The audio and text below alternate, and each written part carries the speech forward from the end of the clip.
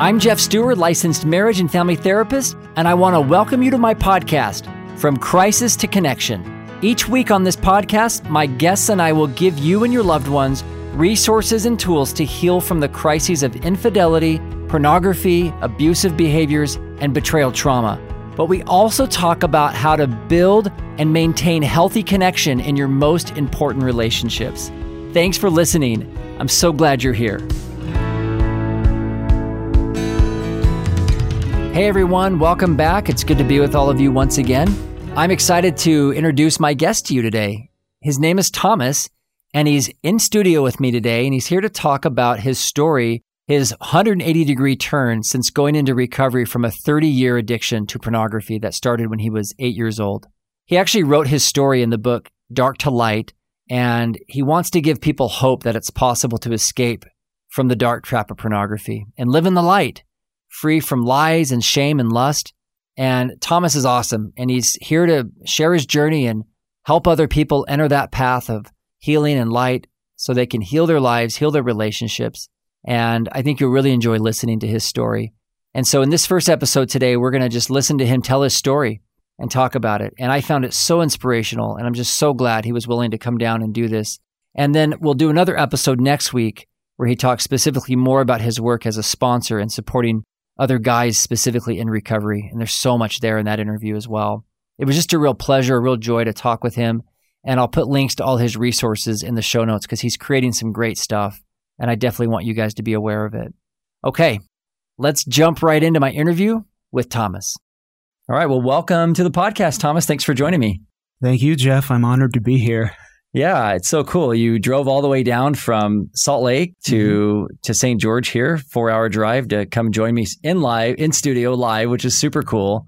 This doesn't happen very often. Most of mine are on Zoom, so it's just awesome to have a live body in the studio with me. Well, it's my pleasure. Thank you. Yeah, so really quickly, people who don't know you or your book, you go by Thomas 2.0, and I think it's such a cool pen name. It definitely caught my attention. And can you just say for a minute why you chose that, what that's about for you? Sure. So my name is Thomas, but after recovery started, I went through so many changes in my life that my wife one day said, "Hey, you're Thomas 2.0 now." And I just loved it. It made me feel so good getting that validation from her. Yeah. And so when I decided to write my story, that's what I decided to go by. Yeah, that's so cool. So in some ways, she sort of like assigned it to you as like, almost like you said, a validation, like evidence that you were different. You weren't the same guy.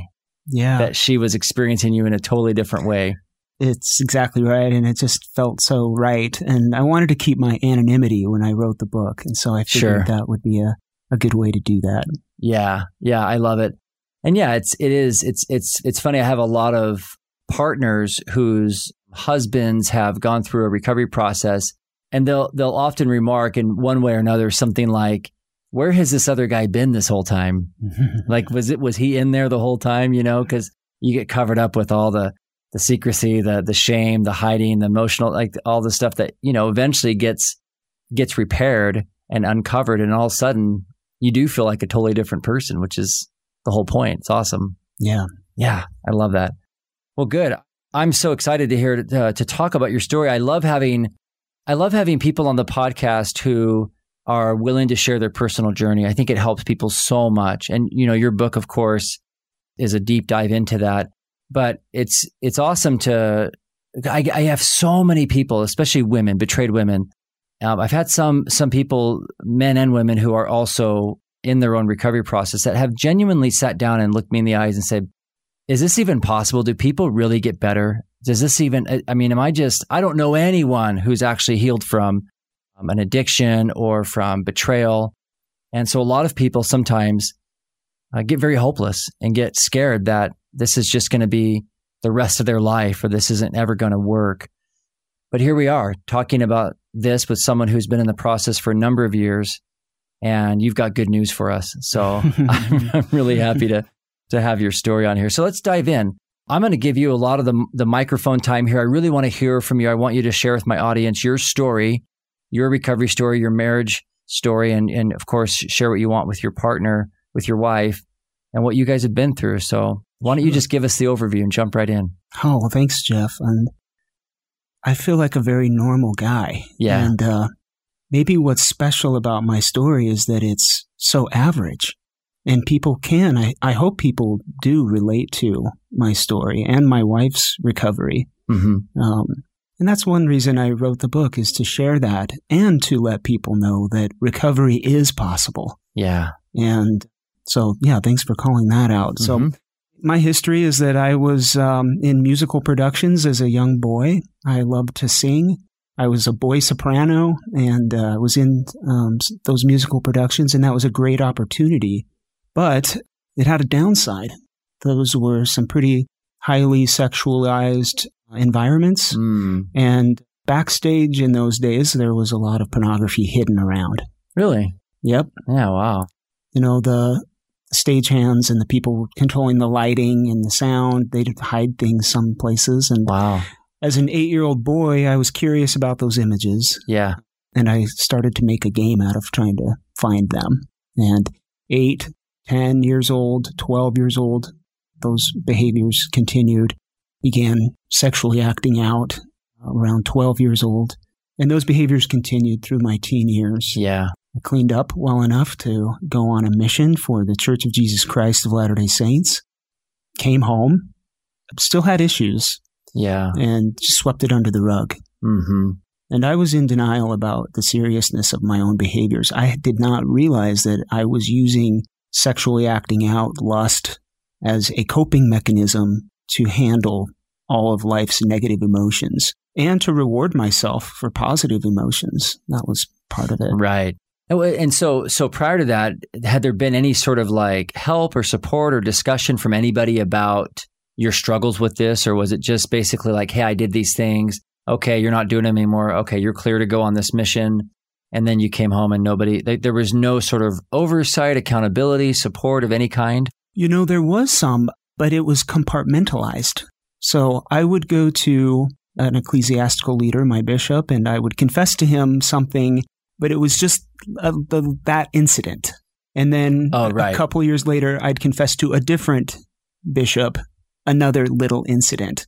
But I didn't see the pattern. I didn't see the string. And nobody, because in addition to my sexual addiction, I began an addiction of lying about it and hiding it. And to be honest, that's been a completely difficult, separate journey of its own, is quit lying about stuff, even the little things in my life, because that's been my modus operandi for so many years. Is I do something bad, I hide it.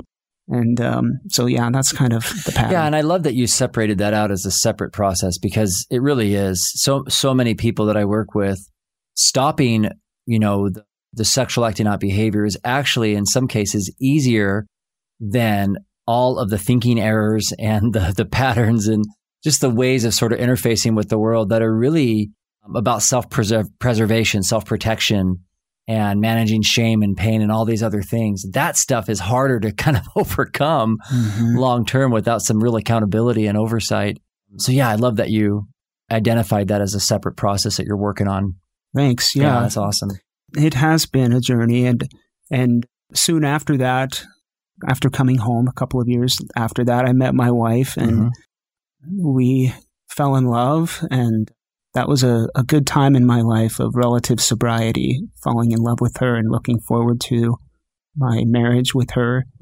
And to some degree, I absolutely believed that once I got married, this problem would go away. And that just obviously didn't happen. Right. So year after year after year in our marriage, behaviors were continuing to happen, and sweeping things under the rug, stuffing things in the closet, all continued to happen until 2016. Okay. And then in 2016, there was just such a huge wedge in between us that one evening my wife just told me, I don't know what's wrong, but this isn't going to work. I don't know what's happening. She had no idea. She didn't. She could feel it deep down. Sure. I believe all women can feel it. I agree. I see that all the time, but she consciously didn't have any information about this struggle at all. No. Okay. And I had done a pretty good job as a manipulator to tell her that nothing wrong had happened. And yeah, that includes the whole concept of gaslighting. yes. And I just put up a facade, and I was one person to everybody else, but she was seeing through the cracks. Mm-hmm. And she just said, I think I'm done. And that's the moment where I said, no, I have something I want to tell you. Oh, so she was done with like the marriage. Yeah, she was out. She was like, this is intolerable. It was that bad. Yeah. Wow. Yeah. And she had already had I had wreaked a lot of damage on her with being around people in the public, at church especially, and just made her feel very unsafe. And she didn't know what was happening to her. She didn't have people that she was talking to either that could be like, well, has your husband perhaps been looking at pornography? Nothing like that, Right. So when she said that to me, that was the final straw in my life, because I had gone to God many times and said, please take this away from me. I don't want to be this guy, but I always went back to it, So when she said that, I said, I have something I need to tell you. And it all started coming out. Wow. Wow. From the time I was a little 8-year-old boy, I started just telling her a lot of stuff. And that process of honesty was super, super hard. Oh, yeah. At times, over the ensuing months, when she was asking me questions and I was telling her the truth, there were many moments where I felt like I would rather die than tell her the truth. And the truth took a while to come out. I did step 4 of the 12 steps. Mm-hmm.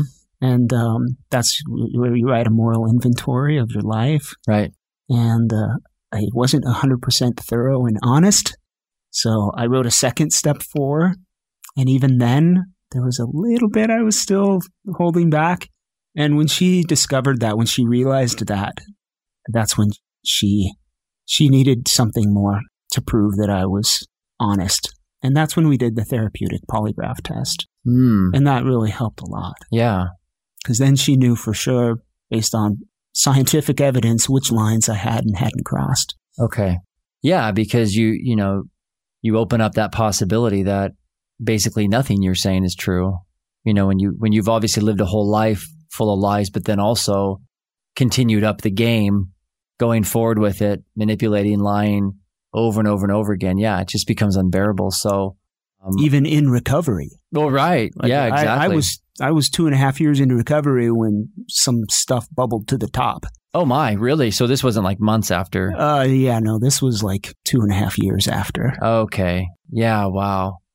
I had already done a step 4 inventory, which took probably 6 months. And then about a year later, I did another step 4 inventory to just kind of get it all out. And that took another 3 or 4 months. And then there was still stuff I couldn't, the essay White Book talks about us being only as sick as our secrets. Right. And right. She could feel that. Yeah. And again, I believe a gift many women have, that they have that intuition to know when things aren't quite right.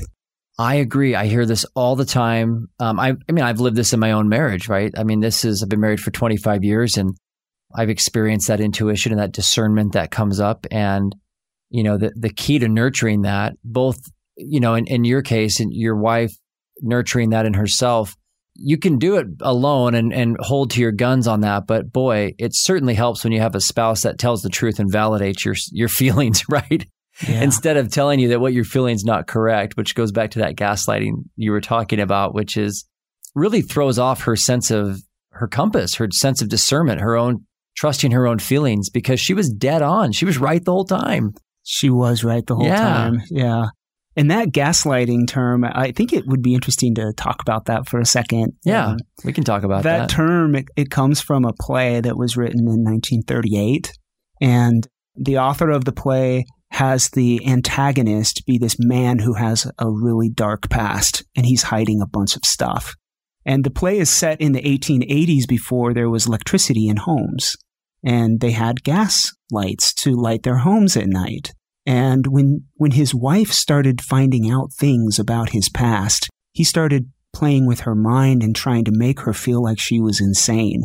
And one of the things that he would do was he would turn up and down the gas and make it dark and light in the home. And then when he'd walk in the room, she's like, "Did you see the gas? It just went dark and then it came back." And he'd be like, "I don't know what you're talking about. You're crazy," So making her feel like she was crazy. And he did that because he didn't want to face his past. Right. He was willing to make his wife feel like she was crazy, to kind of drive her insane. Yes. In order to protect himself and his sordid past. Right.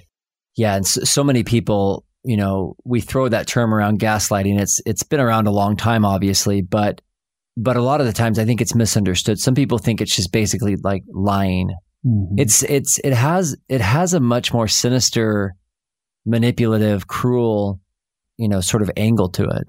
Yeah. It's kind of like really, it's lying, but it's like dishonest, manipulative lying. Yeah, like at someone's expense, like in a deeper way, like a deep commitment to the lie over the safety and sanity of another person. Right. And that's just so critical to understand and own when that's happening, because it's so damaging. It is damaging. And it's not like I said to myself, "Oh man, she's on to me. I better gaslight her." It was just like a natural or unnatural reaction of the addict brain for me just try to be like, "I didn't flirt with that woman. What are you talking about? Yeah, You're self-preservation. just a jealous woman." Right, self-preservation at all costs. Oh my gosh, Yeah. So if we can go back real quick to that initial discovery, or I guess disclosure, to confession. Mm-hmm. When you guys talked about that, you're saying that took months for everything to come out. So this was like a staggered disclosure, as we might call it. Oh, yes. Okay. It was a staggered. But at that point in time, all I knew is that it was time for me to be honest with her. Yeah, okay. And all she knew was, I need honesty or I cannot stay in this marriage. Totally. So at this point, we didn't have any therapists guiding us.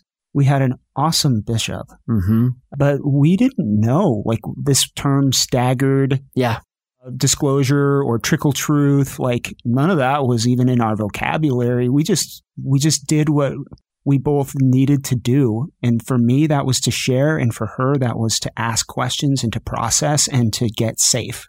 Got it. Yeah, got it. And so this process for you guys of getting the truth out, I mean, I'm guessing you probably wouldn't recommend taking 2.5, 3 years to tell the truth. But I recognize it takes time to get a full disclosure and do a full inventory. You can't rush that process. Mm-hmm. But what would you have done differently, knowing what you know now in the beginning? What would you say to people in terms of how to get that out? Oh, that's a great question. I would say that I wish we probably would have had some professional help to kind of get everything out at once. Yeah. Because if I would have had a therapist that would have told me like, "Hey, I know addicts and I know you guys tend to hide some stuff. Is this it? Really? Is this all the hard stuff? Was there anything else?" And if I would have had somebody probe me like that, I mean, I was terrified about telling my wife some of those things. And and it was just, it proved too difficult for me, but it also proved ruinous because that trickle truth. Yeah.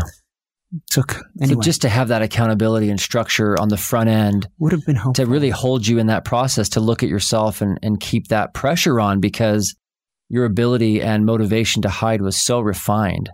Yeah. It was ingrained in me since I was 8. Right. You learned, the double life. I can hide my reality from a very young age. That's a hard thing to give up. But I'm glad that you eventually came out with everything. And I'm really impressed with your wife's commitment to the truth, that she wasn't just going to settle for half-truths or partial story, right? She was like, "No, I need everything." I couldn't agree with you more. Yeah. Because that takes courage too. Totally. To be able to hear someone's full story. Yeah. And I know everyone's recovery journeys are a little different. Husband and wife relationships are so sensitive and different.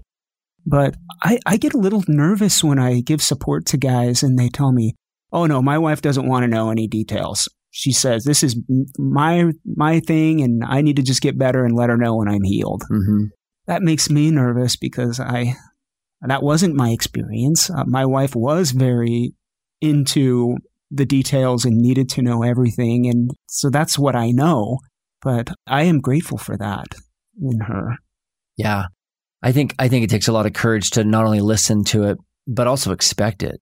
I think so many partners get so worn down and tired from basically going up against the darkness of the addiction, the lies, the secrecy, the hiding, that they can almost just sort of, just kind of cry uncle and be like, okay, fine. Like I'll just live like parallel lives with you, or I'll just kind of live beneath our privilege. Mm-hmm. And maybe this is the best it can be. And maybe it's not that bad because, and I just love that she was willing to put it all on the line and just say, no, like I know that we're capable of so much more, and I'm not willing to settle living with just the uncertainty of what's even real. Yeah. Yeah. So good. I totally agree with that. But one of the consequences of that is that she did feel betrayed. I mean, the more you learn, the more you do feel that betrayal. And when we talk about recovery, I think it's important to identify that there is my recovery as the addict, of course, but then my wife has her recovery,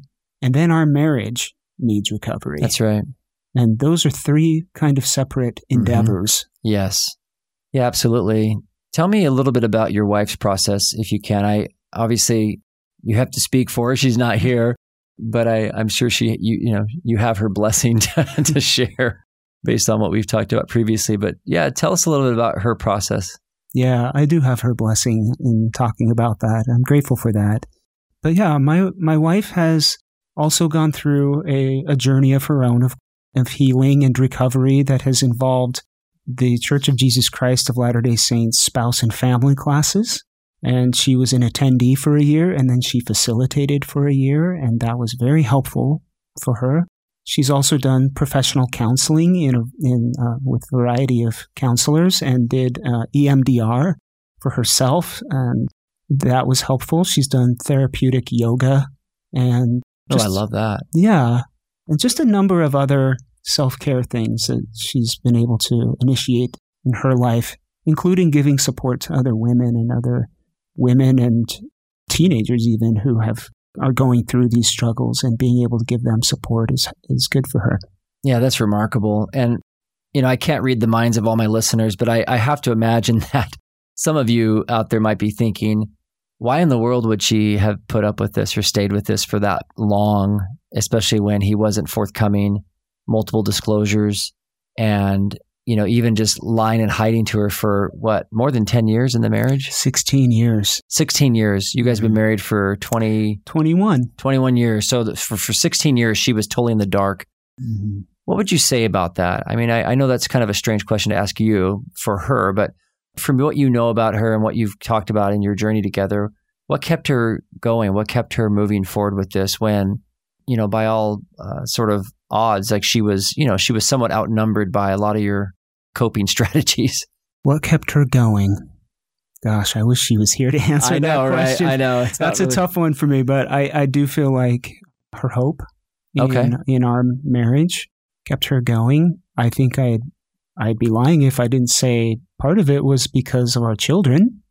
That's true. She loves our children, and she wants our children to have a stable life. And that's not a bad reason. That's not, but I get long term, it's probably...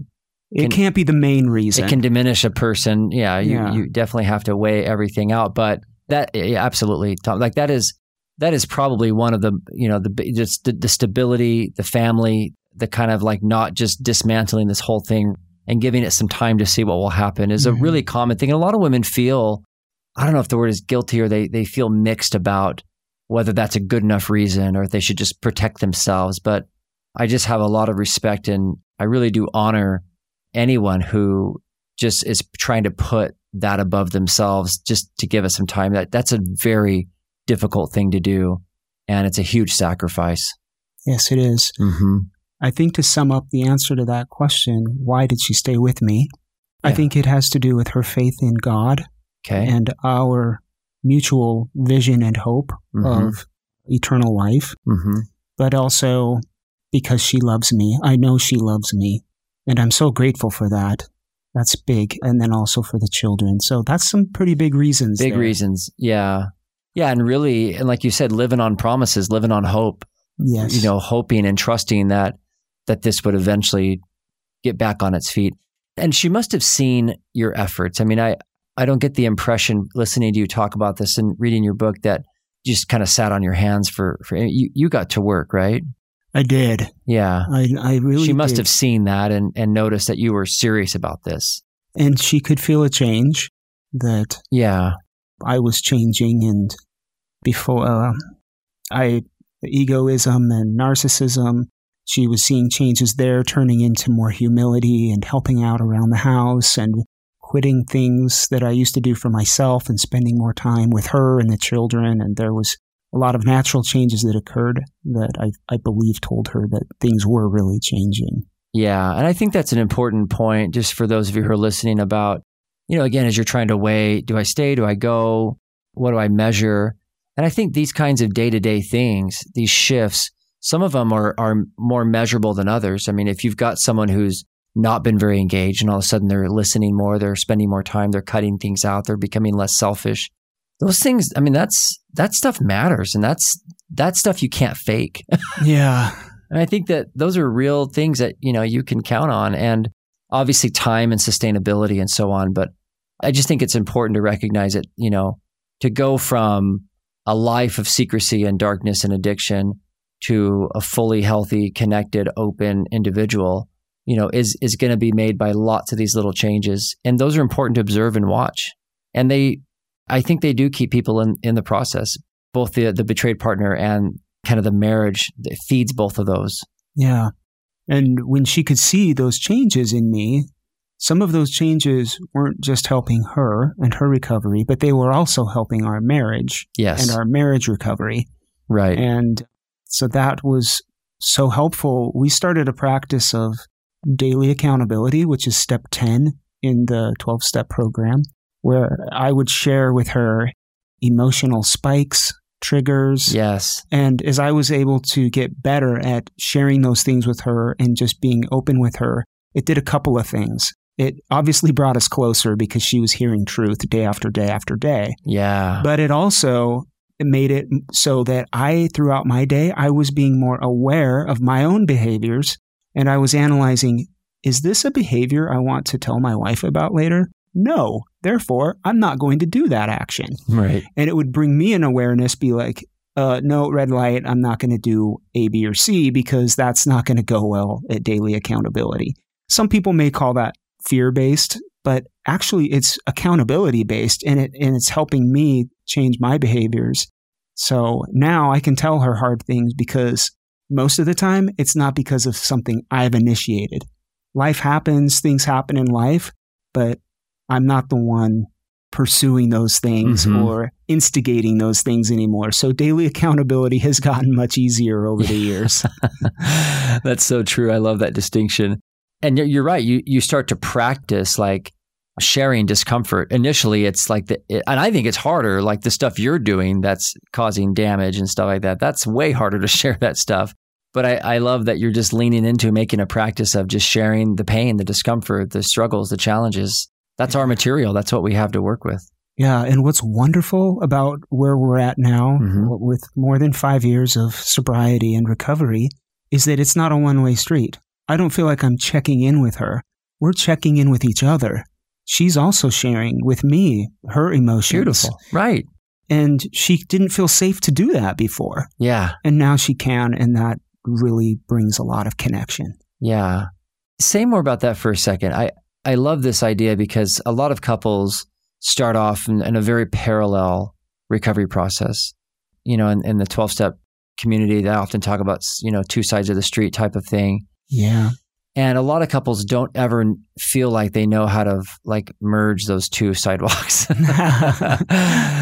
They often just kind of go through feeling like they're just kind of watching each other do their work, but they don't really feel like they're sharing anything. And so this whole idea of your wife sharing and feeling safe to share with you, what was that process like? What made that possible for her to be able to open up? Oh, I think it's just all about the honesty. Like when she could hear me tell difficult things, she had difficult things, and she felt safe telling me those difficult things when I was open and honest with her about my difficult emotions. There was a period where I was depressed and, kind of feeling so much guilt and regret about my past, and I would share that with her. And even to the point where I'm like, I don't want to live, those types of feelings, that's super personal. Well, when I could tell her those feelings, then later on, if she has strong emotions of any negative kind, then she can share those with me too. She doesn't have to feel like she has to protect herself and keep her cards close. Yeah, I love that. Yeah, and I think a lot of betrayed partners, rightly so, believe that their husbands can't handle difficult emotions. It's like they can't even handle their own emotions. And so how in the world are they going to handle my emotions? Saving space for your spouse, right? And yeah, I love that. When I was in the middle of recovery, I for sure, I was so engrossed in trying to get better with myself that I wasn't saving space for her. But as time went on and I became more whole, more healed, more peaceful, then I could have her unload on me and carry her baggage as well. Yeah. And that's been a journey. Yeah, that's so great. And as a side note, you had shared with me that art was a part of we share the same love or a love for the same artist, Brian Krzyznik. And I might even put a link in the show notes to some of his art so my listeners can see it. His art has been very inspirational and healing for me in my own life. And it was just really fun to see that you guys had also been drawn to his work. And in fact, in your book, you guys received permission from him to use his art in your book, which really drew me to it. I just couldn't believe you guys got access to all of that. I was like, wow, Brian Krzyznik, that's so cool. Oh, I'm so happy that you acknowledge that, because his art has been very meaningful for us as well in recovery. And in early recovery, we bought a book of his, I think from the 90s, of his earlier stuff. His coffee table book? The coffee table book. Yeah, I have that one. And we would sit on the couch and turn the pages and just cry. Just look at that and be like, what in the world? How did he nail what we're feeling right now? And so when I felt God pushing me to write the book, and I told my wife about this, and she was 100% supportive of me, she said, we need to reach out to Brian Krzyznik and ask him if we can use some of these paintings. And I'm like, oh no, this is big time. I didn't mean to go big. I just wanted to write a little recovery story and throw it up on Amazon. But because of her motivation there, it happened. And I'm so grateful, because I feel like those images bring so much more life to the story. Totally. Yeah. So if none of you have ever looked at his art, I hope you'll either Google it or click on the link in the show notes here. Because his art, and I listened to an interview with him one time, and he said, I actually don't write anything about any of the paintings that I've done. I don't tell the story of what inspired me or what I want people to find themselves in my work. And I'm grateful for that, because I've owned several pieces of his, prints of his. I can't afford the pieces. That makes two of us. But I think I discovered him in 2006. And so over the last 15 years, the meaning of those paintings has just evolved with my own growth and my own marriage and parenting challenges and life experiences. And I love that we're talking about art as a form of healing. You know, your wife is doing therapeutic yoga. There's music. There's so many ways to help really mend and heal our souls and our relationships. And I just am so grateful for all these creators out there who are offering healing in ways they probably can't even imagine or measure. Thank you for mentioning that. It makes me think that I've forgotten that my wife and my daughter did art therapy. Yeah. And they went to a professional who had them go through this process of creating art. And then at one point, the art was defaced, and they had to deal with that. And then they were given paintbrushes again, saying, now try to fix it. Oh, wow. And that was powerful. We have one of those pieces that it's in our bedroom, and it's very meaningful. Yeah, I love that. Yeah. So just as you're listening to this and thinking about, you know, the traditional ways of healing, therapy, groups, 12-step, things like that, reading books, there are so many other ways that, you know, I'm going to put this in air quote, you know, kind of they count, if you will. They matter. They're, you know, I remember years ago, Wendy Ulrich, and I've had her on the podcast before. She's an author and therapist, and she was doing a sand tray training for therapists about teaching us how to use sand tray with adults. And I was so curious in this, and I went thinking I was just going to learn like lecture style. And she had us all get our own sand trays and go around and pick up thousands of little sand tray toys and had us go gather them. And I thought, oh, this would be a neat exercise. I probably don't have anything to work on, right? Next thing I know, I'm totally weeping and crying and working through all this stuff that I didn't even know was in me. And it was just very healing, very therapeutic just by moving little sand figures around this sand tray. Wow. And I just am so grateful for all the different ways to access what's inside of us. Mm-hmm. And so if you're feeling like, I feel like I'm bottled up or I feel like I'm stuck, and try something else. Yeah. Right? Music, art, sand tray, therapeutic yoga, art therapy. There are so many things that can open us up. So stay with it. Yeah. So that's great, Tom. Thomas, I'm glad that we had that little detour there, because I think that is so important and we don't talk about it enough. Absolutely. You and your wife then felt inspired to start creating support materials for other people. Tell me about that. Yes. Well, it started with Dark to Light, and I really felt pushed by God to share my story. And once we had that out, we built a website to support what the book was and to advertise whatever. And then it kind of just snowballed. We had ideas for other articles, an article for betrayed spouses, an article about affirmations, different tools that had been helpful for us in our path of healing. And then in 2020, my wife had a friend who approached her and said, "Hey, do you have any resources for teenagers? Because my daughter is struggling and I can't seem to find very many resources for teenagers." And there weren't very many. But then it was my wife's turn to feel pushed by God to produce Hope for Latter-day Saint teens struggling with pornography and or sexually acting out. And it's a 12-step workbook that teenagers can work on their own or with a therapist or with an ecclesiastical leader.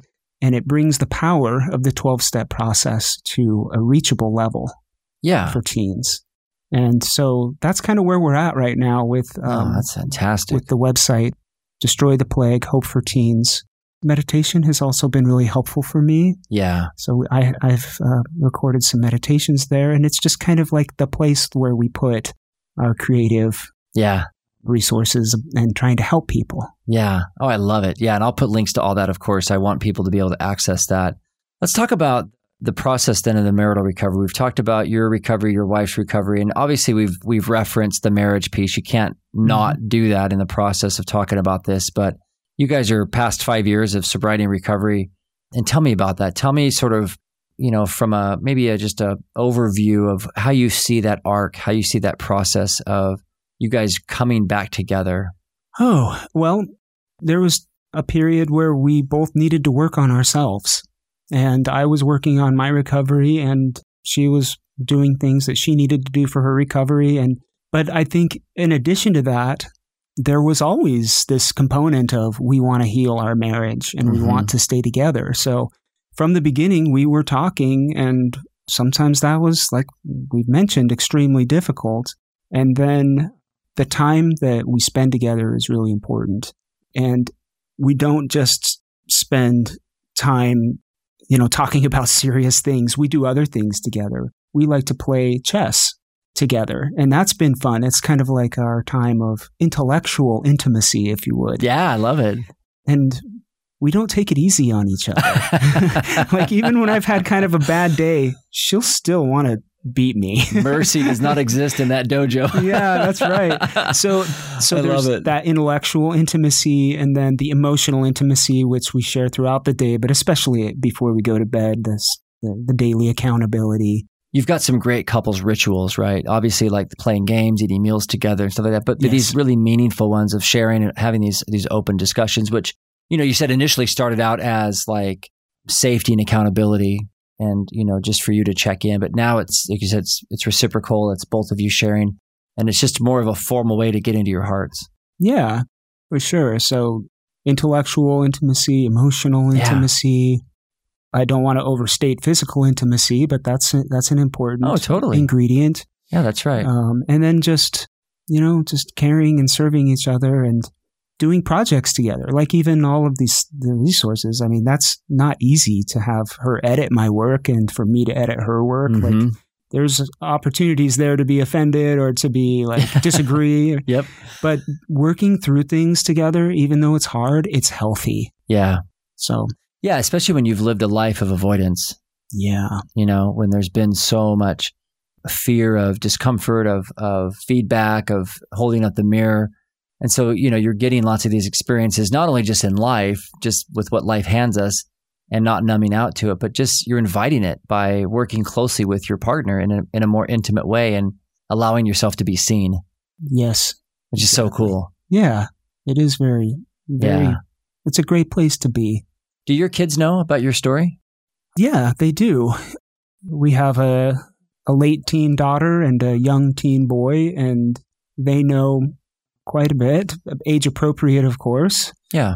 My older daughter, she knows obviously more than my younger son, but it's just, we just are trying to be sensitive about the timing and what's communicated at what age and what's appropriate.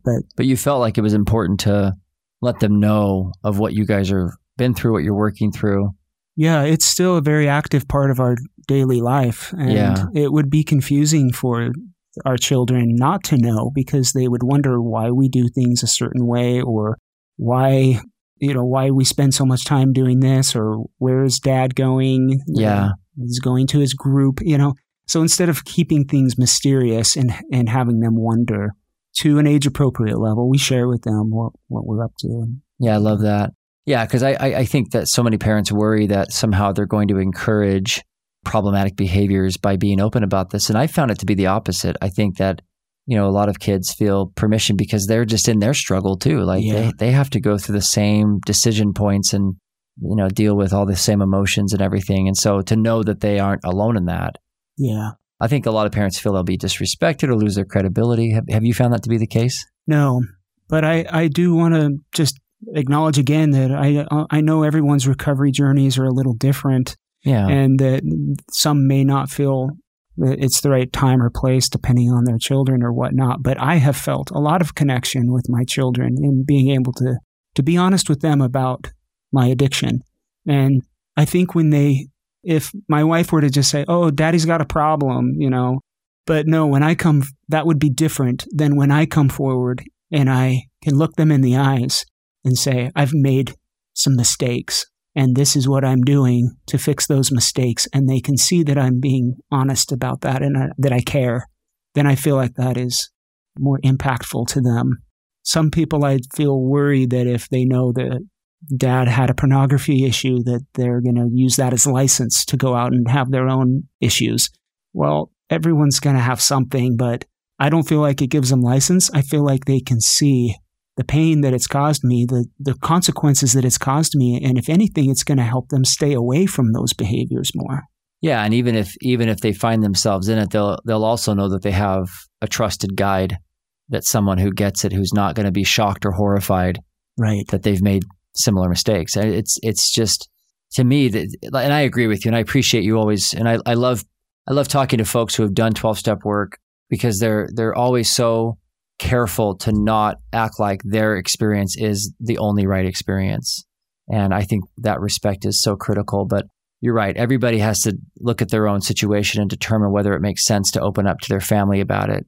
And I'm really glad for you that it's been a good experience and that it's something that in a lot of ways you guys can, support each other together, especially as you create and produce materials and just support more people. Your kids will kind of grow into that world.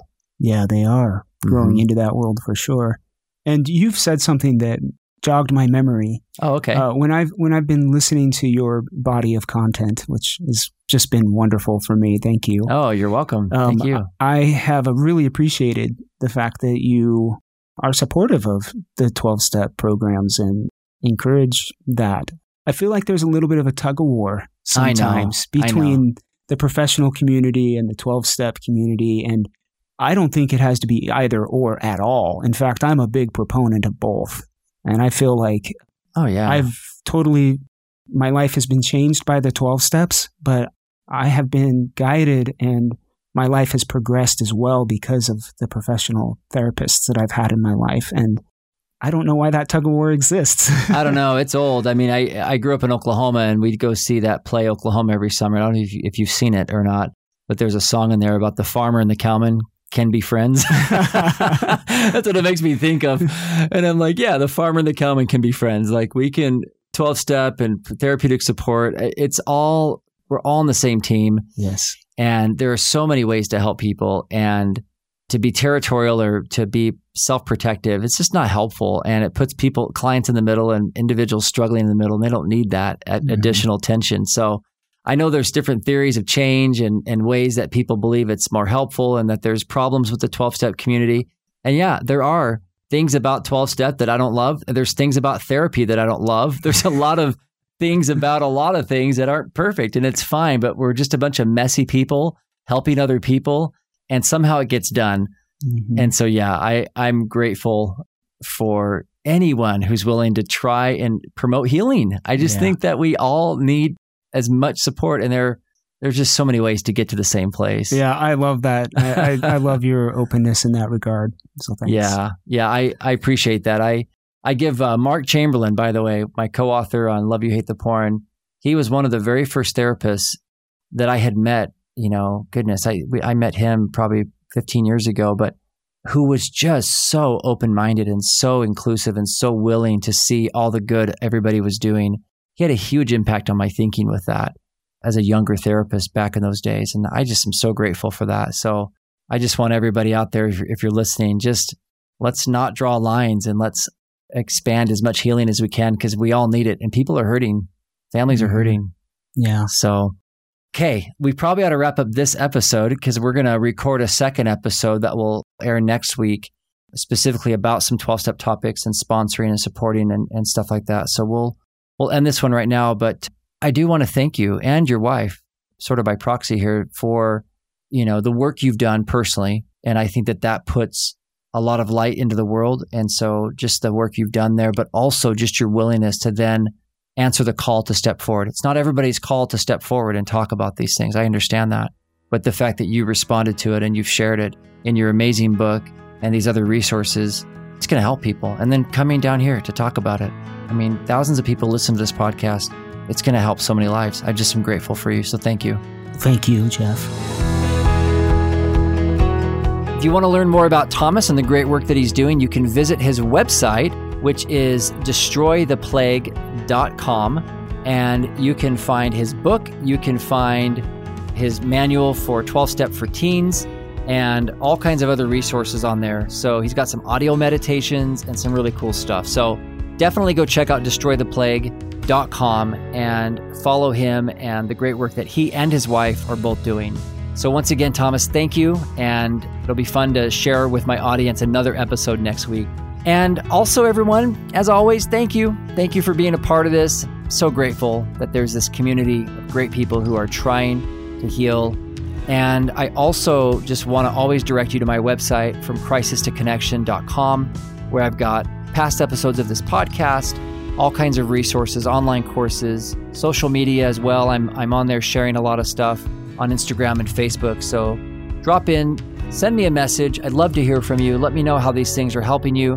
Also, any feedback you have. Super open and interested in what's working for you and not working. Thanks, everyone. I'll connect with you guys next week in the next episode with Thomas.